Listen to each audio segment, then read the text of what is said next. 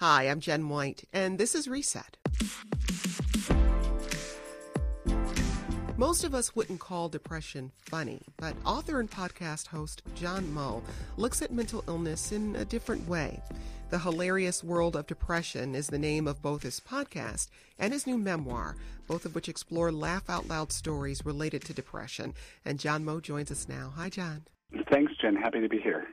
So for people who aren't familiar with your work, tell us first about the podcast, The Hilarious World of Depression. Who do you talk to, and what are you trying to achieve in those conversations?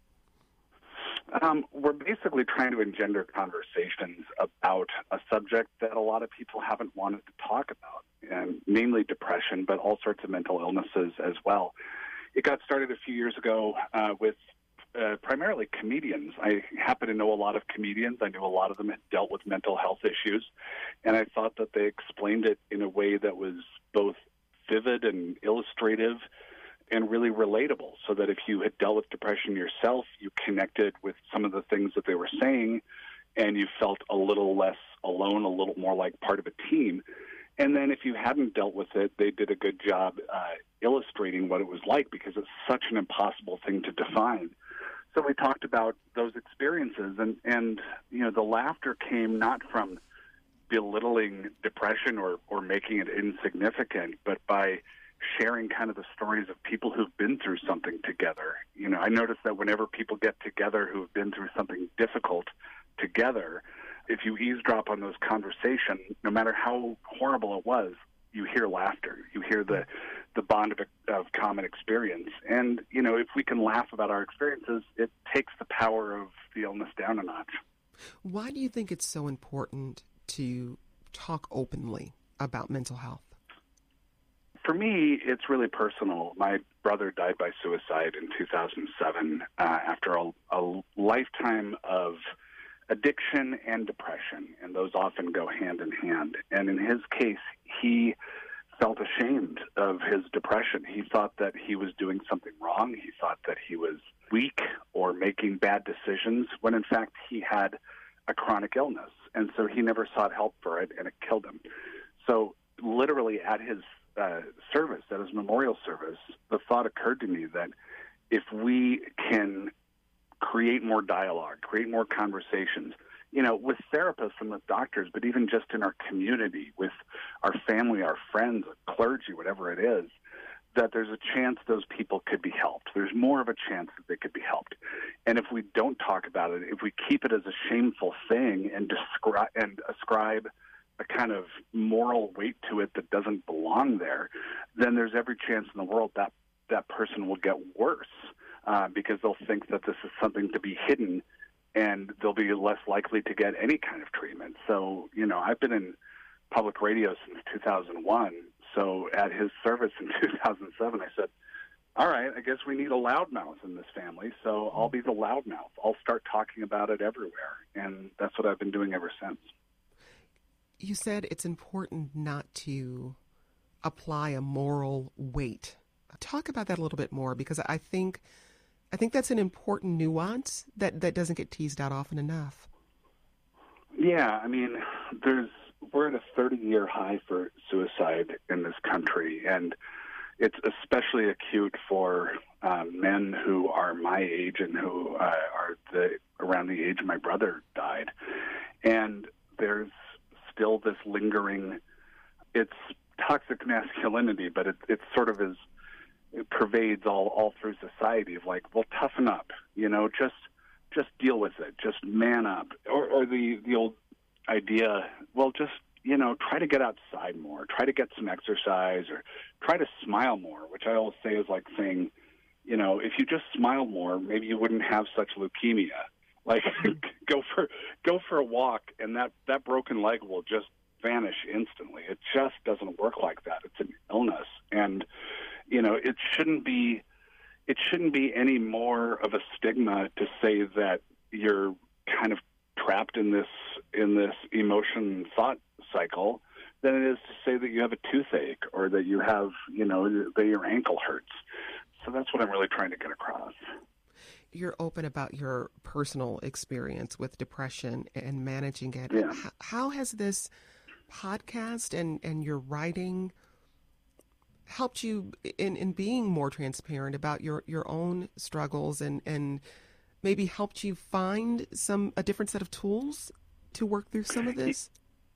Yeah, it's been really interesting because I've talked, I've done dozens of these interviews. I've been doing the show for years, and so the book is the story that I've never told on the show, which is my own story. I'm more interested in hearing what Maria Bamford has to say. I'm interested in Dick Cavett, like some of these people. And so finally with this book, I tell my own story. And there's a lot of discovery that went along with that. I had been in therapy several times over the years, but the best I had ever done was to be like, oh, okay, that's what's screwing me up. I hadn't done anything to solve it. And when I learned more about therapy and how it works and how good therapy works, I kind of was able to approach it in a better way. And I write about that in the book. Like, I decided to get better, and I figured out the ways to get better, and I found a good match with a therapist, which is a lot like dating. Like you can go on a lot of bad dates and have it not work out, and it's nobody's fault. But yeah, I found cognitive behavioral therapy, which helped me a lot, and I kind of, more than anything, I was able to see patterns that repeat in other people and repeat in me. Like, if you're looking at kind of a scatter chart, you kind of see the general flow of the data. And so once I understood the illness better, I was able to say, oh, okay, so that's what's happening here. I can figure that out through the research I've done, through the therapy I've done, through looking at my own history and writing this book.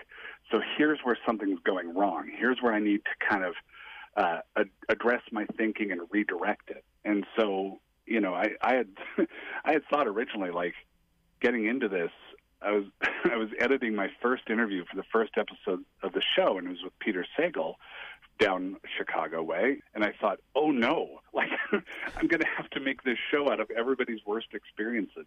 But it's really a matter of listening to these interviews, conducting these interviews, and finding the comeback story that's built into them, whether it's the person getting better or whether it's the person just seeking more information and seeking more knowledge about this thing that they're dealing with.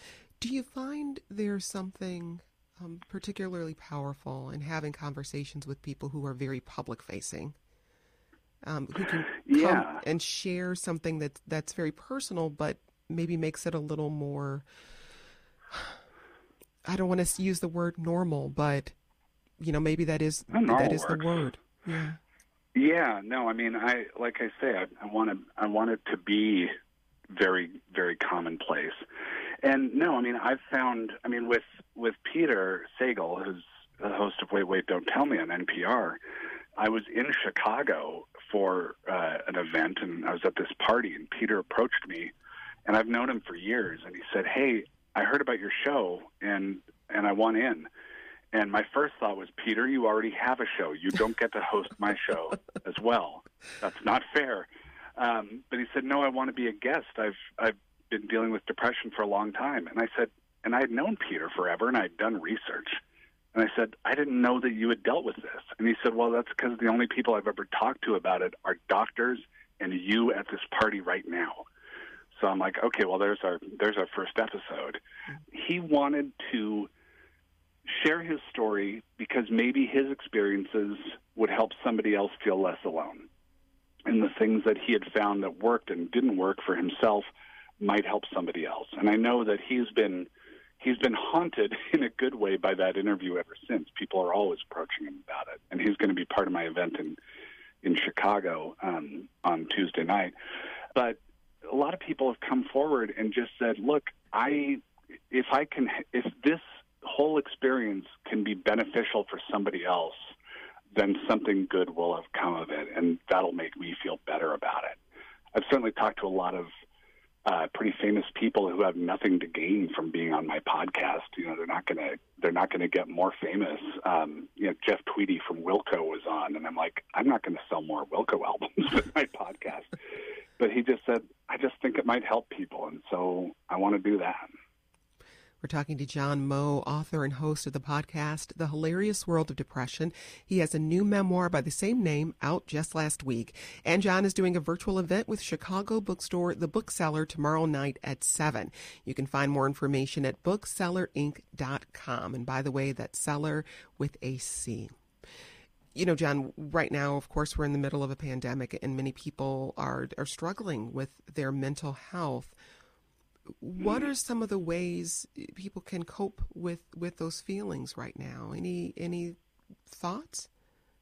Well, I mean, I try not to give advice because I'm not a therapist or a doctor, but based on the things I've observed and the conversations I've had, there's a lot about dealing with depression that people have been using to deal with this kind of, global depression. I mean, a lot of the symptoms are the same. This sort of unpegged fear about this unknown, dangerous thing. That's a feeling that folks with depression have been having for a long time. And I've actually heard of people who are affected by the illness being a little bit relieved because this is sort of what we've been waiting for. And also now it has a name and a molecule that looks like a Christmas tree ornament. And it's got, it's in sharper focus and sharper relief than it was before.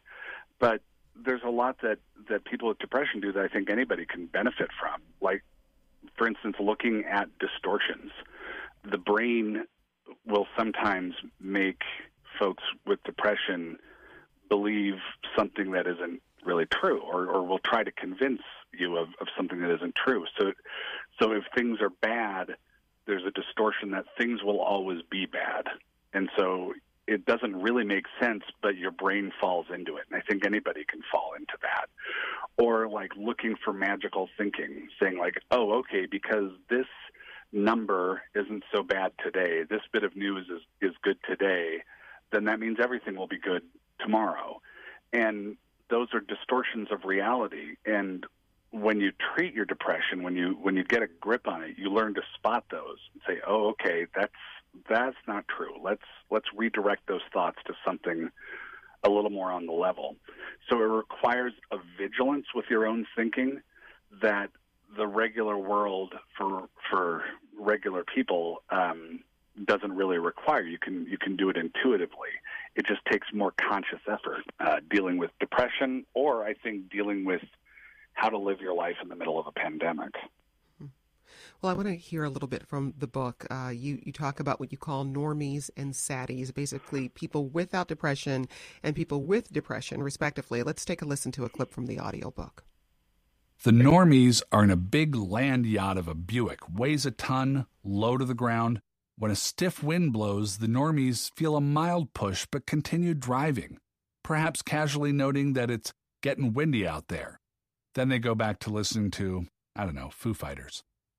The saddies are piled into a Model T with a sail on top of it for some reason. They see the wind coming, and it's all they can do to keep from being blown off the road and plunging into the canyon. Is it helpful, do you think, to think of depression as a spectrum, or is there something in thinking about them as like these two clans? I mean, I use analogies a lot in the book and in talking about depression because it is so abstract. It's formless. It's colorless. It doesn't have atoms attached to it, really, as far as I know. And it doesn't show up on any medical equipment. And really, like, the best writers I've read on the subject have a hard time defining it. And so that's what, again, I think that's where comedians I've had writers, I've had musicians, lyricists on who talk about it. I find that if I threw a bunch of analogies into the book, it was a little bit easier to relate to, a little bit easier to get a grip on. I mean, I've had some success defining it as a person, and as I think I say in the book, that it really becomes like your best friend because it's with you all the time. It's just a best friend who's always sort of casually trying to find ways to kill you. And so while that doesn't make it a very good friend, you at least sort of learn its patterns and learn where it's going. That's John Moe, host of the podcast, The Hilarious World of Depression, and author of the new memoir by the same name. He's been sharing his unique perspective on mental illness and living through the COVID-19 pandemic. He has a virtual event with Chicago bookstore The Bookseller tomorrow night at 7. We'll tweet out a link at WBEZ Reset with more information. John, thanks so much for joining us. Thank you so much, Jen. It's great to talk to you. And that's today's Reset. For the latest, most up-to-date information on COVID-19 and the stay-at-home orders in Illinois and Chicago, tune to 91.5 or go to WBEZ.org. I'm Jen White. Thanks for listening. Stay safe, and let's talk again soon.